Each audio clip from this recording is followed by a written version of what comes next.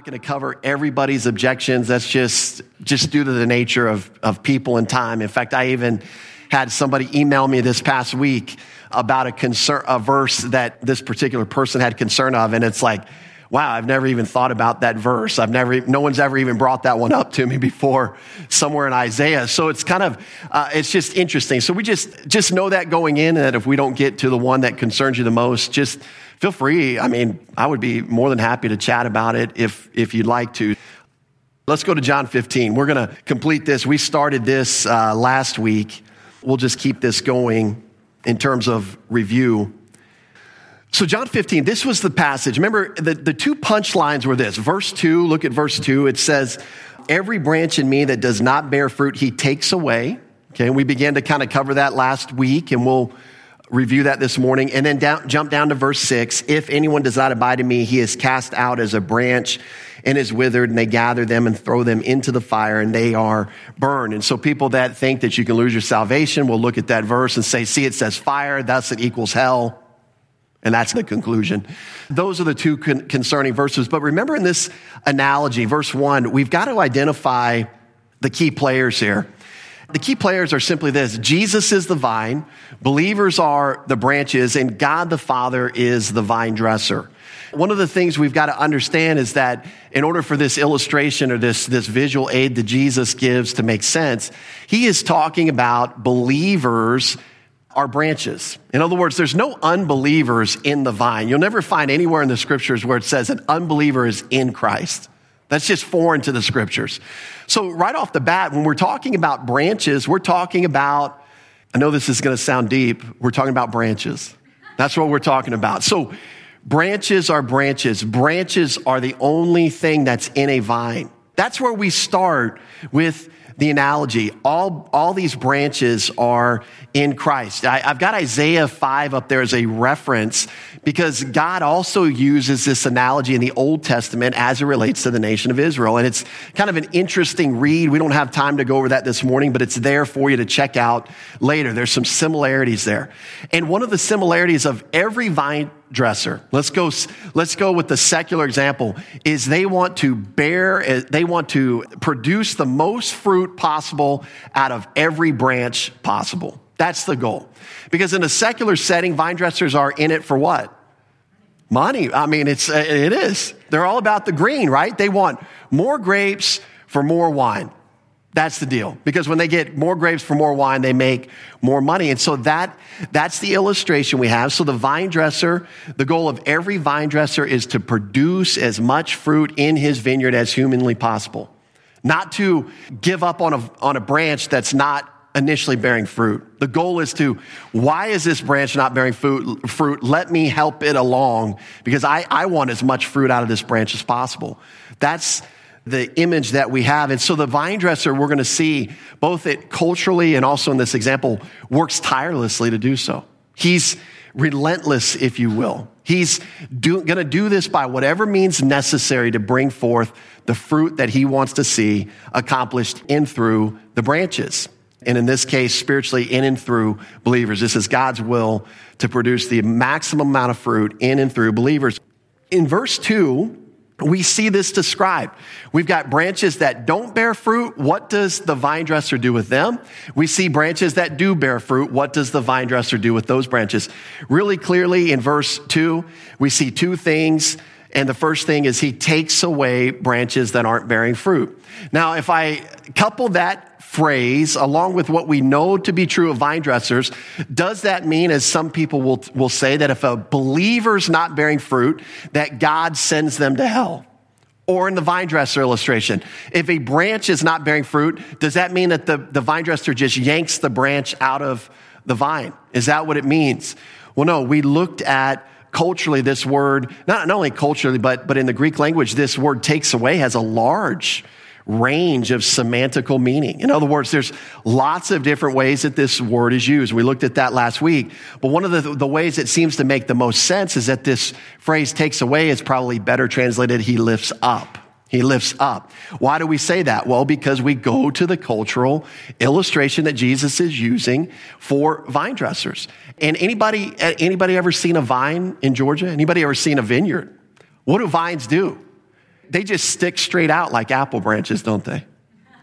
No, I mean, they loop, they turn, they wind up things, right? So they're not super stiff, sticking straight out. They kind of loop down. Well, some branches in the first century would fall into the dirt, and thus they would be blocked by the other branches. They wouldn't get enough sunlight. They would be in the dirt where there was bacteria and issues with soil, getting them dirty. And so what would a vine dresser do?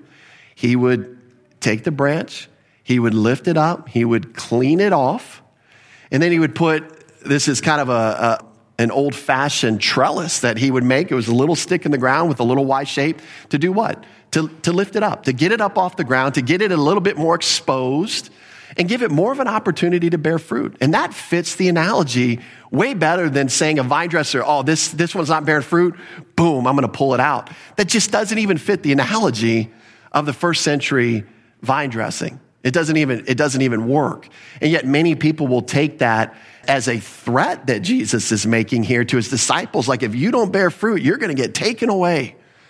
And I don't believe that's what he's saying at all. What does he do with the second type of branch? Well, the text tells us that he prunes branches that are already bearing fruit. Why does a vine dresser prune branches? That seems counterproductive, right? I got this branch, it's doing what it's supposed to do. If I cut it, I may mess it up. No, the incredible thing about vines is if you cut it in a certain way, the ones that know what they're doing, they can do what? They produce an alternate shoot, and now guess what? Double the grapes. Wow, that's awesome. Because what's the vine dresser want to do again? Maximize the amount of fruit out of every single branch on his vine. That's the goal. And so we see this as playing out here in terms of the illustration that Jesus uses. We get to verse 3. It feels like verse 3 kind of disrupts the flow a little bit of the vine analogy, because he's talking about branches, he's talking about bearing fruit, he's talking about this, he's talking about that. And then he says in verse 3, you are already clean because of the word which I have spoken to you. See how he kind of like seems to shift away from the vine illustration here? Like, what is this all about? You are already clean. Like, why is it even there? And I think it seems like it disrupts the flow of the analogy, but I think he's including it here so that there's no confusion regarding verse 2. I think it's an extra statement so as they're not confused about verse 2. They are already clean. They are already saved. But now he's talking about fruit bearing. Very important. In essence, he's saying you're already in the vine through the new birth. You're already a branch. Now we're talking about something that happens after that happens. We're talking about fruit bearing. We're not threatening you getting ripped out of the vine. That's not the emphasis here. It's that God the Father has created you, Ephesians 2:10, he's created you where? In Christ Jesus for what? For good works. That he's designed beforehand that you should walk in them.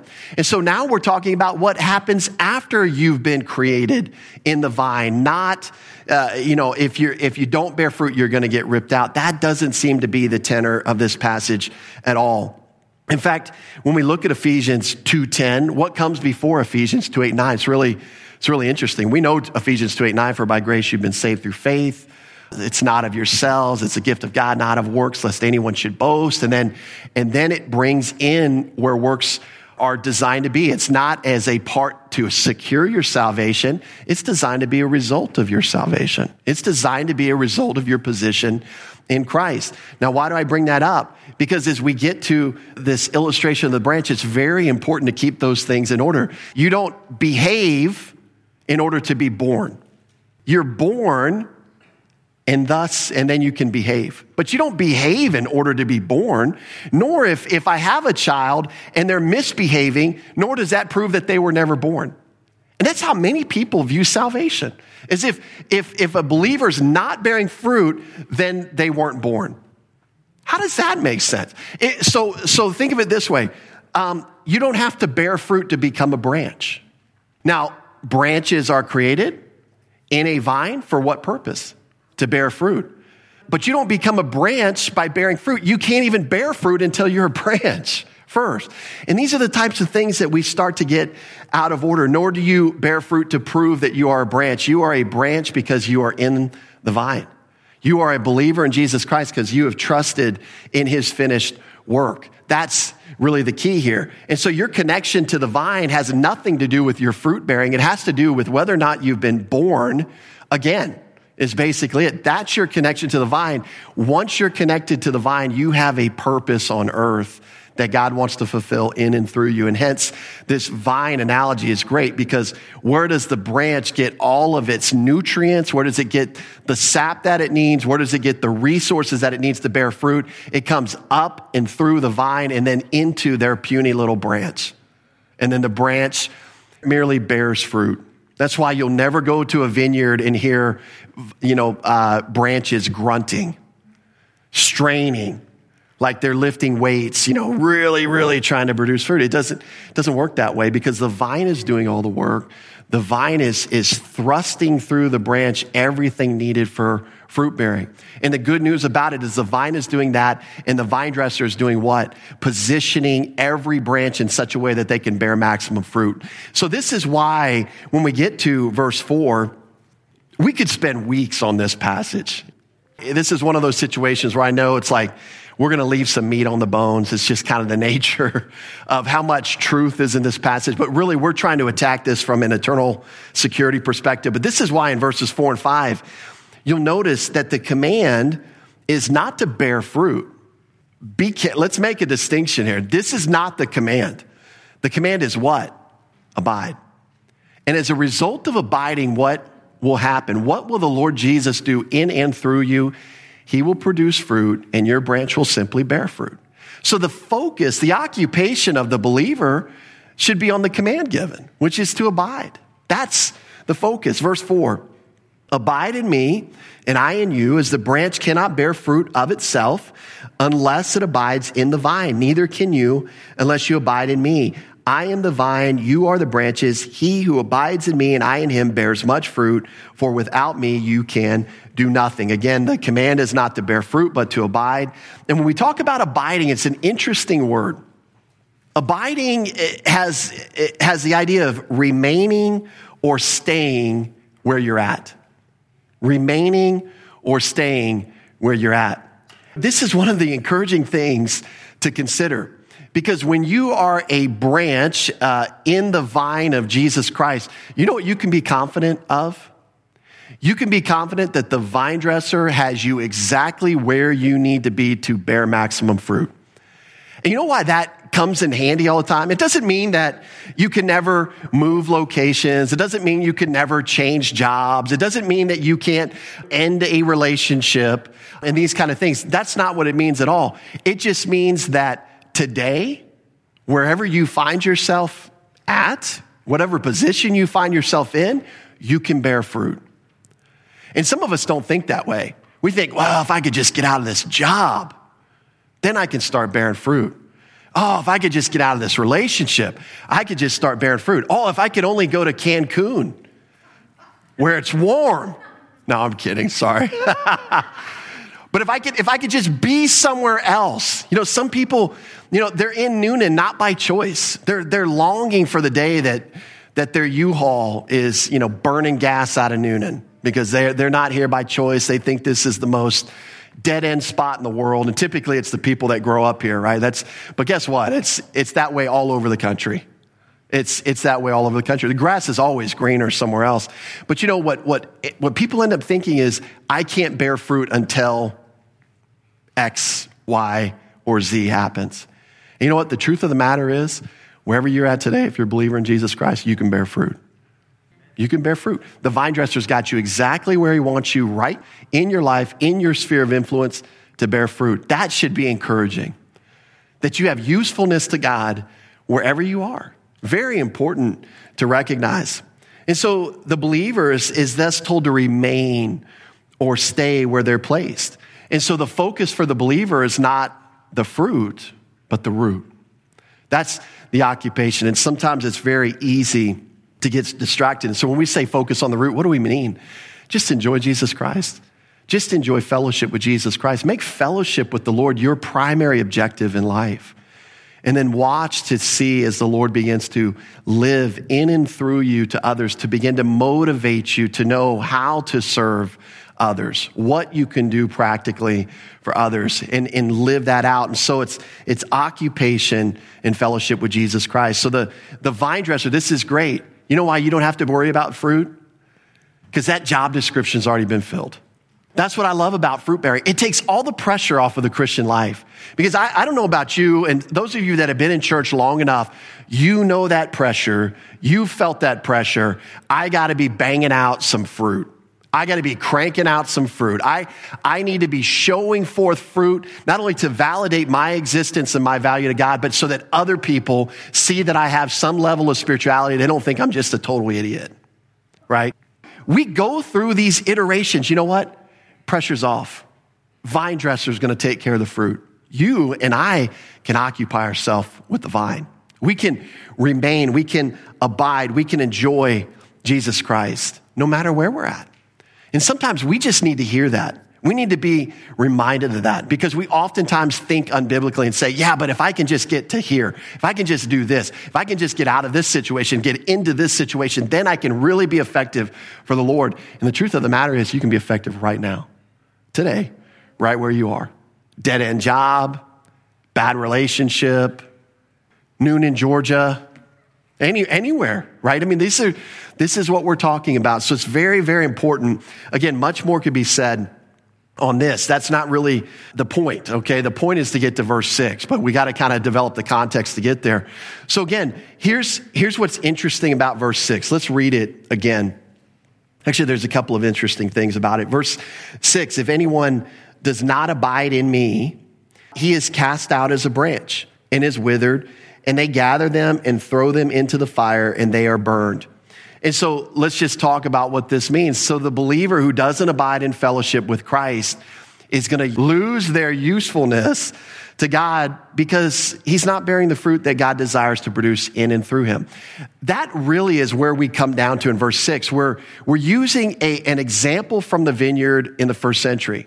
In order to know culturally what's going on, we've got to understand what happens in the vineyard of the first century. And that is this, that eventually branches that are proven over time with great care from the vine dresser to be unfruitful, at some point, they are in a sense burned as firewood because they wither up, they die, they don't have the nutrients going through it. And that's just what happened with vineyards in the first century. And so many people will take this passage and they'll say, well, that proves that believers can lose their salvation or go to hell. Now, let's look at a couple of points where I think that this, again, shows us that this is not what he's talking about at all. So a believer who doesn't abide in fellowship with Christ is basically, I think the emphasis here is as useless as a dried up branch that's thrown into the fire and burned. And there's a couple of things we want to notice just to point out. But we go back to verse 6 in our text. Notice this. It's not God who does the gathering, casting, or burning. It's men. I think it's a very significant change in pronoun here in verse 6. Look at verse 6. If anyone does not abide in me, he is cast out as a branch and is withered. And then notice that pronoun, and they gather them. They throw them into the fire, and they are burned. So it's not the vine dresser ripping these branches out of the vine and then throwing them into the fire. It's not that at all. It's the workers, so to speak. It's men. And so when you try to, it's like, well, how does that apply? Well, who gets the most criticism, even in secular culture in the church? Well, it's believers that don't live the way that culture expects Christians to live. And they just view these believers as worthless. In fact, when you have a pastor that basically falls into sin, who piles on the most? It's typically the world. They're like, these hypocrite Christians, and they kind of hold them up. And so there's a uselessness that goes on where people, even as believers, don't bear fruit. Other people recognize it. The other thing that I think is really probably key to understanding that this is not some future judgment by God is the fact that the timing of all these things are present tense. The gathering, the casting, the burning. They're all present tense. They're not future tense. It's not talking about a future judgment day where God is going to throw them into the fire. You know, that's what we see in Revelation 20, right? A future judgment day where people are raised to appear before the great white throne judgment. And then he's going to cast them, hell and death, into the lake of fire. This isn't future tense here. Again, he's using the analogy of the day. What do you do with branches that remain unfruitful, remain unproductive? Well, they're useless. And so what is one use we can get out of a branch that's not bearing fruit? Firewood. We can at least get the usefulness of firewood out of a dried up branch. And this is, humanly speaking, what he's talking about here. He's talking about branches that were no longer good for anything except firewood, except to start a fire. And so just as fruitless branches are of no use in a vine, the believer who doesn't abide in fellowship with Christ is not fulfilling their desired function on earth. What is God's desired function for believers on earth? Fruit bearing. We cannot bear fruit unless we're abiding in the vine. So you see the uselessness of a believer who's trying to do everything in their own strength. They're as useless as a dried up branch in a vineyard example and illustration. And that's really what's coming through, I believe, in this passage. Now, I will mention this, although the believer can never stop being a branch. In fact, there's still a branch when they're considered useless. There's still a branch. It's not that they stop being a branch. They can face divine discipline in the present. We see that described in Hebrews 12. This child training, this discipline from God for believers. We see it in 1 Corinthians 11. There's a present tense outcome for believers who are not abiding in fellowship. And we see that they were misapplying the Lord's Supper. And so some of them lost their lives. There was a divine discipline unto death. But the other thing that believers who are not abiding can lose, not only things in the present, but they can also lose things in the future. They can lose reward in the future. And so it's very important that believers as a whole recognize that God has a use for them, and he wants to bear or produce fruit in and through them for them to bear. So that's John 15. Let's go ahead and move forward to some of Paul's epistles. Let's go to 2 Timothy chapter 2, verses 11 through 13. 2 Timothy 2, verses 11 through 13. And really, the reason this comes up is because, largely because of verse 12, the second phrase in verse 12, which says, if we deny him, he also will deny us. The thought process is, if we ever at any point reject Jesus Christ, then he will reject us and we won't be saved. Okay, that's kind of the thought process why people will bring this verse up. In fact, many people don't even know where this verse is, but it's right on the tip of their tongue when you start talking about eternal security, because it stands out. It's a verse that stands out in your mind because you're like, wow, I don't want to ever deny Jesus, because if I do, he's going to deny me eternal life, is the thought. Let's look at this. Verse 11. This is a faithful saying, for if we died with him, we shall also live with him. And what we're going to see is just some quick context. This first phrase, this is a faithful saying, is Paul's way of identifying what probably many people think was an early hymn, okay, an early song that they would sing. In fact, many of your Bibles will have verses 11 through 13 indented, like set apart, as if he's quoting a well-known hymn or song of the early church.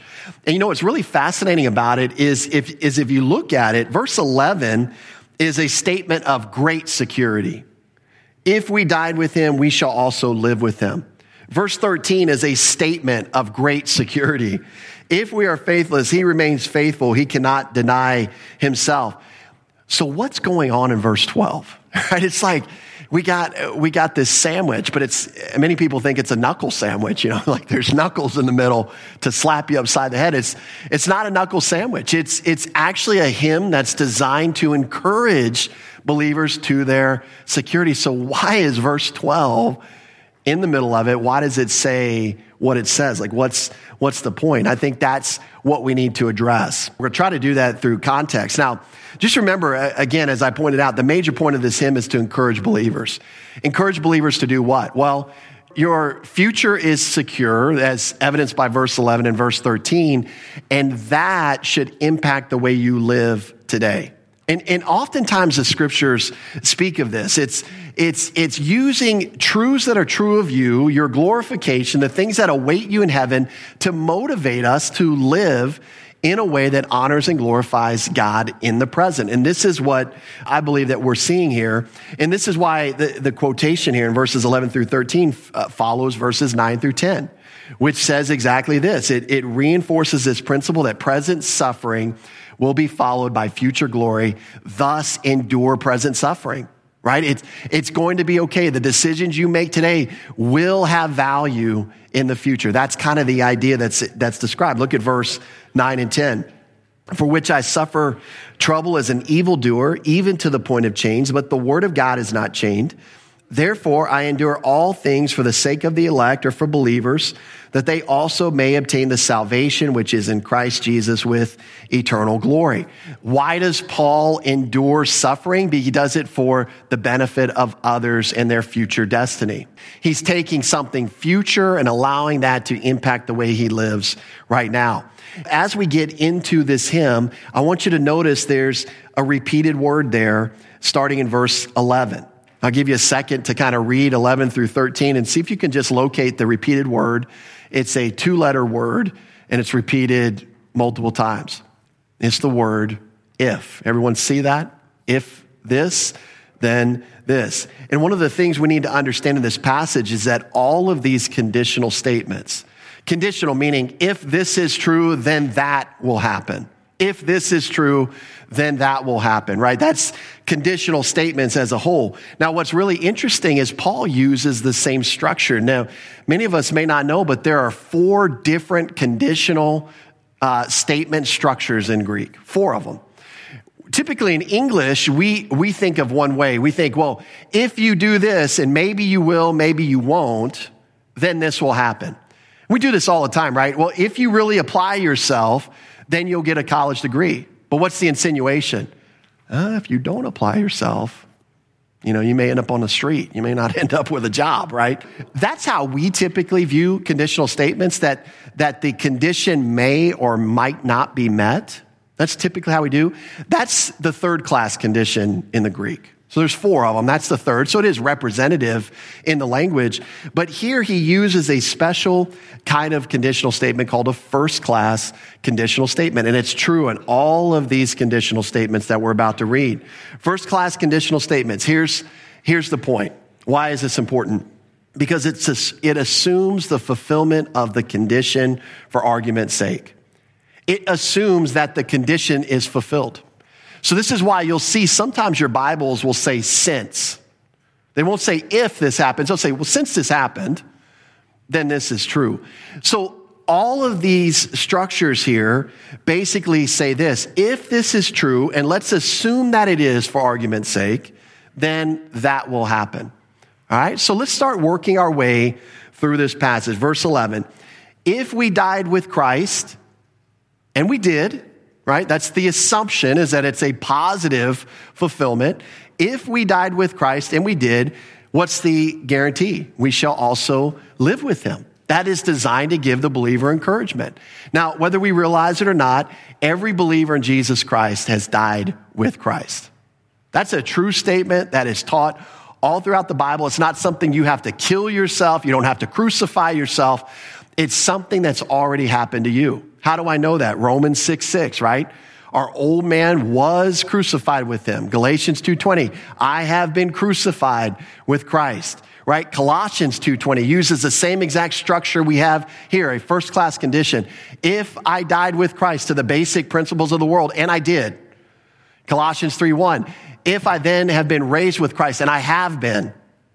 This is the structure here. And so this is the easy one, right? This is the one that's on the bottom shelf, so to speak.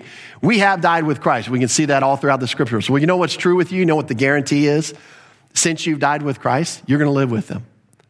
You're going to live with him. This is a promise designed to encourage us. Every person in the history of Christianity who has ever lost a loved one who was saved rejoices in this truth. That is a truth that we will just take to the bank with us. Because we know that our loved one, if they've put their faith in Jesus Christ alone, we know that they died with Christ to sin. We know that they are living right now with Jesus Christ. That's encouraging. That's why this hymn is designed to give security and encouragement. That's just a truth to just really soak in and think about if you've ever lost a loved one. That's just encouraging. That's to take your mind and just put it on the Lord and focus on the great accomplishment that God did by identifying our loved ones, identifying us with Jesus Christ to the extent that where Jesus is, that's where we are also. It's just encouraging. It's just rich truth. So that one is pretty simple, pretty basic in terms of our understanding. The next two is where it gets a little bit difficult because now we're talking about our daily life. This is where this gets a little sticky, but it's the same structure in verse 12. If we endure, and we will, is kind of the assumption. That's what's assumed to be true. If we endure and we will, we shall also reign with him. Again, it's a first-class condition. The word endure means to remain under. It means to persevere. It means to bear up under.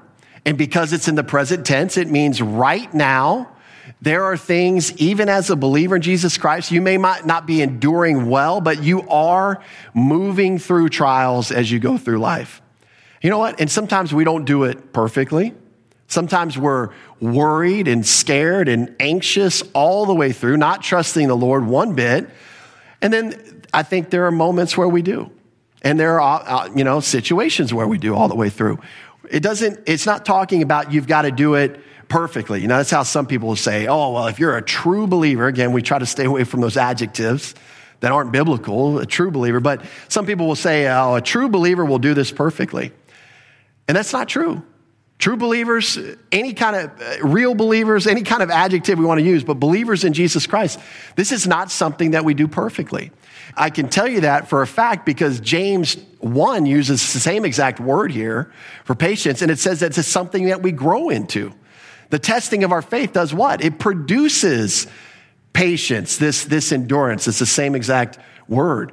What is true of every believer? Every believer will endure at some level. Again, not perfectly. I'm not talking about enduring to the end. I'm just talking about as we move through life. Again, this isn't a future tense. It's right now. There's things that we're moving through in life. And you know what? As you move through in life, although no one does it perfectly, we're going to reign with Jesus Christ. Because that is part of the reward that we're going to receive from the Lord. And so one of the things we learn from the scripture, that the more faithfully we move through trials and tribulations, it has an impact in maybe our role or our position in the future administration or kingdom of Jesus Christ. But the point is this, the guarantee is that we're going to reign with him. It's a promise designed to encourage us. It's not to say there's a chance that you won't reign. I don't believe. I believe he's saying, hey, if we endure, and we will, at some level, there's going to be a reigning capacity for each of us. Again, designed to guarantee. And now we move to the second phrase in verse 12. If we deny him, this is where it comes to bear, because many people, again, viewing this conditional statement as maybe, maybe not. People saying, oh, I'll never deny Jesus Christ, and thus I'll gain entrance into heaven. And people saying, well, I'm worried I might deny him one day. Let's just put it to bed. You have denied Jesus Christ. You do deny Jesus Christ. You will deny Jesus Christ.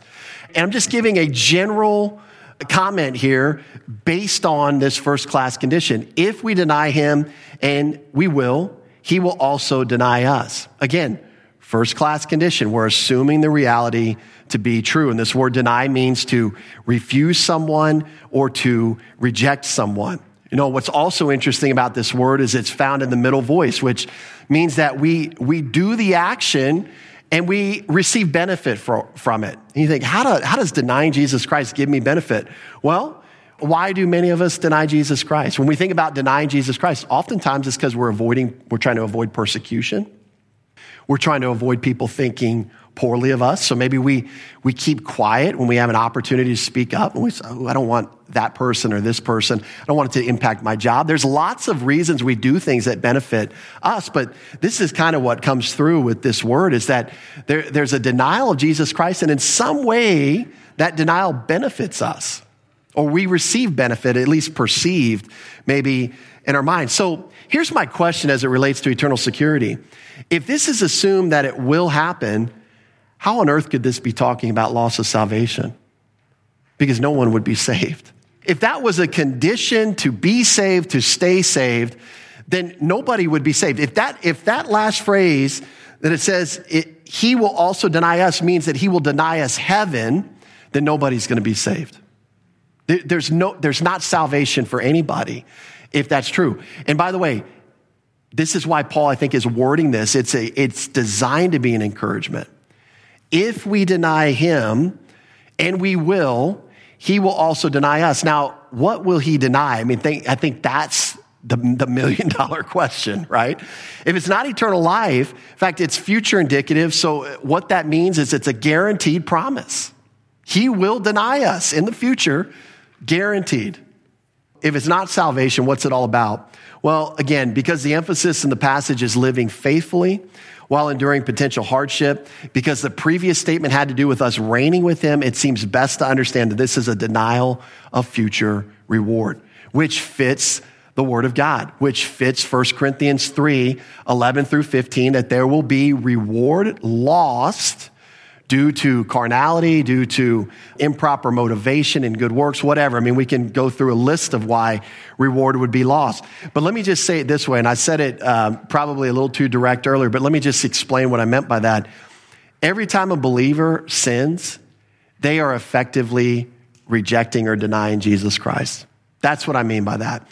Because what we're doing, when you boil it down, you get back to the kind of the mechanism of what goes wrong when we sin.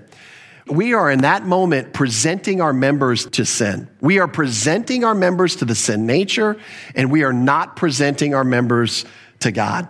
That's the uniqueness. And thus, when we present our members to sin, we are rejecting God. We're rejecting Jesus Christ. We are denying him. This is why Paul can say with such confidence, if we deny him, and you will. By the way, I just misstated there. Does it say if you deny him, then you will? Or does it say we? Does Paul include himself in all of these statements? He does. We. If we deny him. You mean the Apostle Paul denied Jesus Christ? I mean, yes, that's what he said. Every time Paul presented himself to sin, have we ever read Romans 7? All throughout that passage, he was denying Jesus Christ. The things he wanted to do, he couldn't do. The things he wanted to stop doing, he couldn't stop doing. Why? Because he was presenting himself to sin. He was rejecting Jesus Christ, rejecting the resources at his disposal. Apostle Paul wasn't perfect. Now, he was spiritual, I believe, a large portion of the time. I think he was growing spiritually. He was a spiritually mature man, obviously, but he wasn't perfect.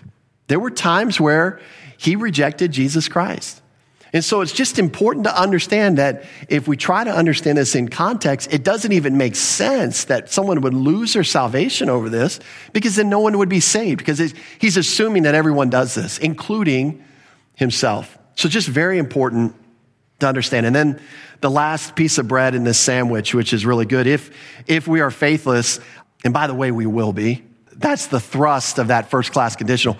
If we are faithless, and we will be, he remains faithful. He cannot deny himself. Again, let's assume for argument's sake that we are going to be faithless, because we will be. And faithless just means we're unbelieving. We don't put any confidence in it. It can mean unfaithful. I mean, is there any debate that Christians can be unfaithful? Yeah. I don't think there's any debate. Christians can be unfaithful, and that's what he's saying here. We are unfaithful. What's the encouragement when you're unfaithful? Oh, when you're unfaithful, you're going to lose your salvation. No, not at all. In fact, he comes back and he doubles down. It's really incredible how he doubles down, because regardless of the believer's unfaithful action or their ongoing state of actions, this habitual sin or habitual unfaithfulness, the verse makes two statements about God that are just mind-blowingly incredible. And the first is, he remains faithful. To who? I believe the context is he remains faithful to the believer. The believer is unfaithful to God, but he remains faithful to the believer. In fact, the word remains is a present tense verb, meaning ongoing and continual action.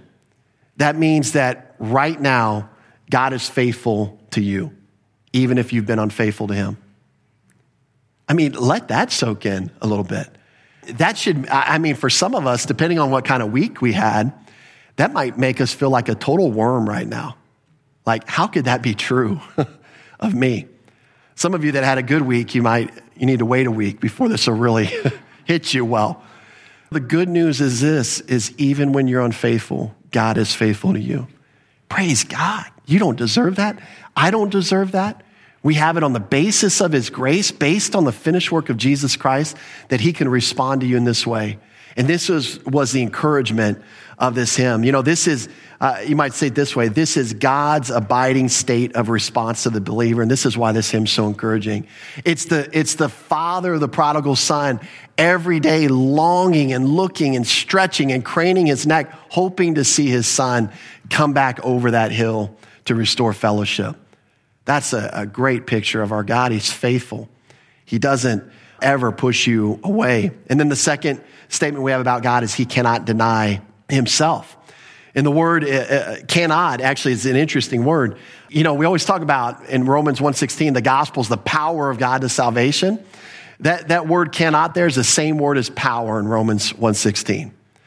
And what it describes is not just someone's doing something, having the power to do something, but their inherent power, their internal power, what they've got in their gut to accomplish something.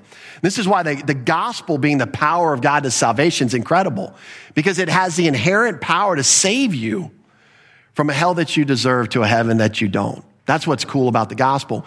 Here, what's cool about this word is he cannot deny himself. He doesn't have the inherent ability to deny himself, and this is why he remains faithful to you. See, there's a lot more at stake than just God's promises to you. It is God's character at stake.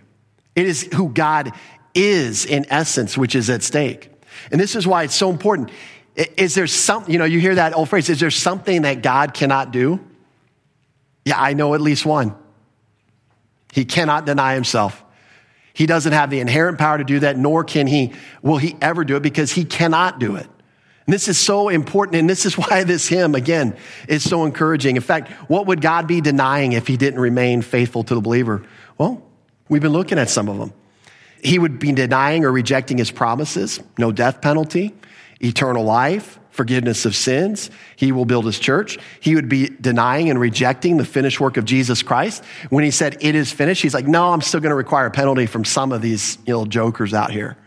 No, he doesn't do that. He would be denying himself, basically agreeing with Jesus's cry from the cross, it is finished. He agreed with that and validated that by raising him from the dead.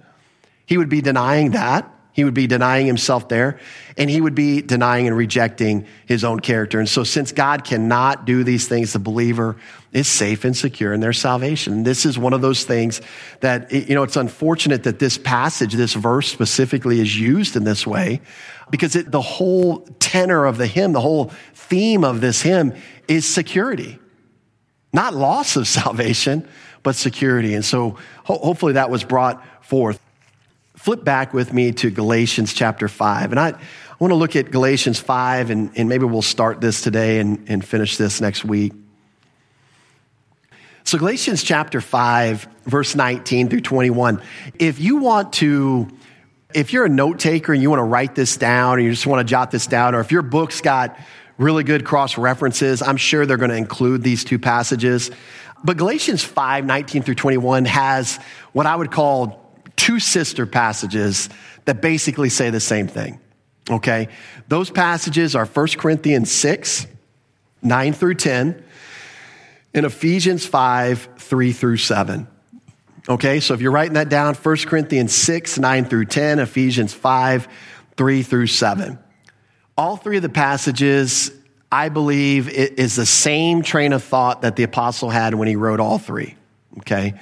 Now, what we're going to find, honestly, is that the 1 Corinthians passage and the Ephesians 5 passage are actually easier to handle than the Galatians 5. That's why I picked Galatians 5, because I think I didn't want to take the easy way out, so to speak.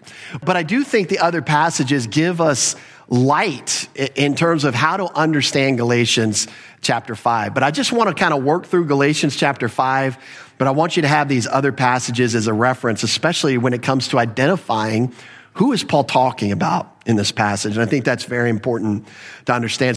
Really quick, let's take a quick review of Galatians 5, 16 through 18, which kind of gives us a nice buildup of context to verses 19 through 21. And so verse 16, and you missed a prequel to this in Sunday school if you weren't there, right? Because this is where Mark ended in Sunday school, is verse 15. But verse 16, I say then, walk in the Spirit, and you shall not fulfill the lusts of the flesh. The command in verse 16 is to walk in the Spirit. That's the command. Many people will flip this and say that the command, they won't say the command, but the way they teach it is you got to stop walking according to the flesh and then you can walk in the Spirit. It's the exact opposite. It's walk in the Spirit and then you will not fulfill the lusts of the flesh. It's a double negation there. You'll never, no, not ever fulfill the lusts of the flesh when you're walking by means of the Spirit. That's the command there. And so we understand that. Now, here's one of the things. I'm going to ask you to kind of think here for a second. But you know that the very presence of this command indicates something? It indicates that the believer can walk according to the flesh. The very fact that he commands them to walk in the Spirit so as not to fulfill the lusts of the flesh tells us that believers can walk according to the flesh. It's a possibility. For instance, I don't tell somebody who's blind to stop, to not look at me. That would be rude, right? Partly because they can't look at me. So I would never give them the command to not look at me. I would never tell a quadriplegic, don't stand up in the middle of my sermon, because they don't have the ability to stand up, you know? It's kind of like telling, your teenage kids to clean their room. Sometimes you wonder if that's the same kind of concept. They don't have the ability. No, I'm just kind of kidding. But the point is that the fact that he tells them to walk in the Spirit so that they don't fulfill the lust of the flesh implies what? That they have the ability to fulfill the lust of the flesh. And the reason I say that is because when we get to verse 21, people are going to say, well, see, those who practice such things won't inherit the kingdom of God. So if you do these things that he lists in this list, then it proves you're not saved or it proves you lost your salvation. And it's like, wait a minute, the whole context, he's encouraging you not to walk according to the flesh because you can walk according to the flesh. And the solution to not walking according to the flesh is not try harder, dig down deeper, but it's to walk by means of the Spirit. This is the whole point in terms of leading up. In fact, Paul goes on in verse 17 to tell us that the result of this battle can be at times that you do the things that you don't wish. Look at verse 17. He says, for the flesh lusts against the Spirit against the flesh, and these are contrary to one another, so that you do not do the things that you wish. So there's a potential negative outcome where believers walk according to the flesh. Have you ever seen a believer walk according to the flesh? Have you ever looked in the mirror? I mean, you've seen a believer that has walked according to the flesh. We all do. Now, it's not encouraged. We're not making light of it. We're not saying, oh, that's okay, don't worry about it. No, it's very serious. We don't want to walk according to the flesh. Because what does sin always produce? Death. It always produces death. So I don't want you to experience the result of death. I don't want to experience the result of death in my life.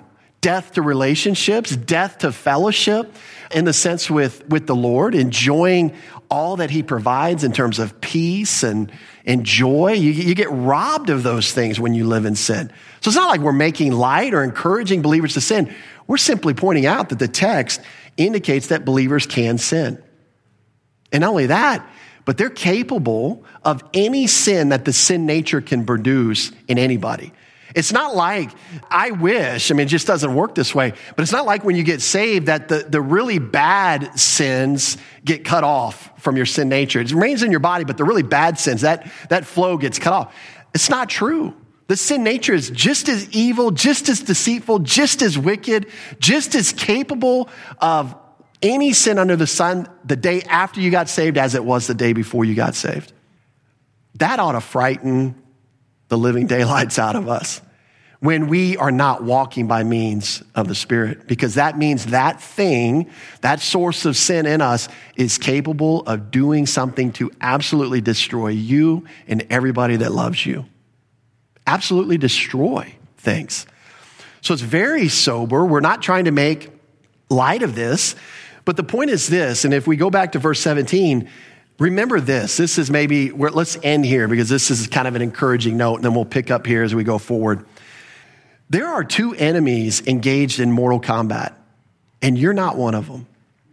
And there's so many believers who, when they think about the Christian life and the battle that is the Christian life, they think it's them against the sin nature. They think it's them against the devil. They think it's them against the world. That's not what the Word of God says. In fact, look at what verse 17 says. For the flesh, and I'm going to change that word lust because it kind of throws it off, but the flesh wars against the Spirit, and the Spirit wars against the flesh, and they are contrary to one another. Who's fighting for you? The Spirit of God. You know what? I'm going to take my little puny left hook out of the fight. I'm going to let I want the Spirit of God to land some haymakers on this thing. Right? I mean, that's what we're after. And we need to be reminded that the Spirit of God wants to deliver you from sin's power. The Spirit of God can do it. He's the only one who can. And this is why we've got to remember and be encouraged that Romans 7, Paul is trying to deliver left hooks from his puny, weak little arm on sin, and he's getting dominated. He's getting dominated. The things I want to do, I don't do. The things I don't want to do, I do. He's getting dominated. And it's not until chapter 8 where he begins to introduce and recognize that it's a person who must deliver him from sin's power, and that person is not him. That person is the Spirit of God. And so just hopefully a very encouraging note to end on there. And then next week, we'll actually get to the punchline in verse 21. Let's close there with a word of prayer. Lord, thank you for your word. We do want to leave this morning, Lord, just again, encouraged and occupied with your Son.